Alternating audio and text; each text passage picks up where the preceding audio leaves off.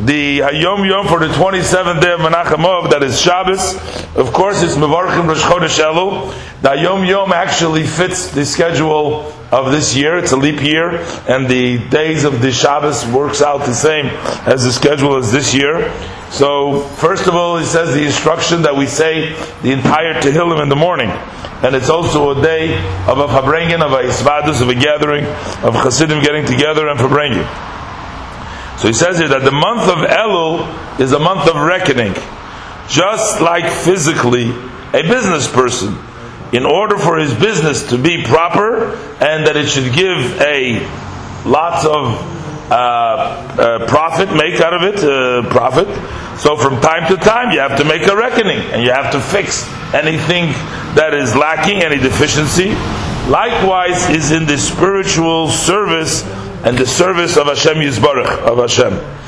Every year, during the entire year, the Jewish people are preoccupied in Torah and mitzvahs and good character, midas tovos.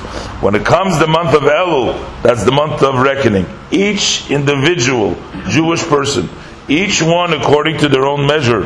Whether you are somebody who sits most of the day, a yeshiv oil, you sit and study, or you are a person who is preoccupied with work, with business.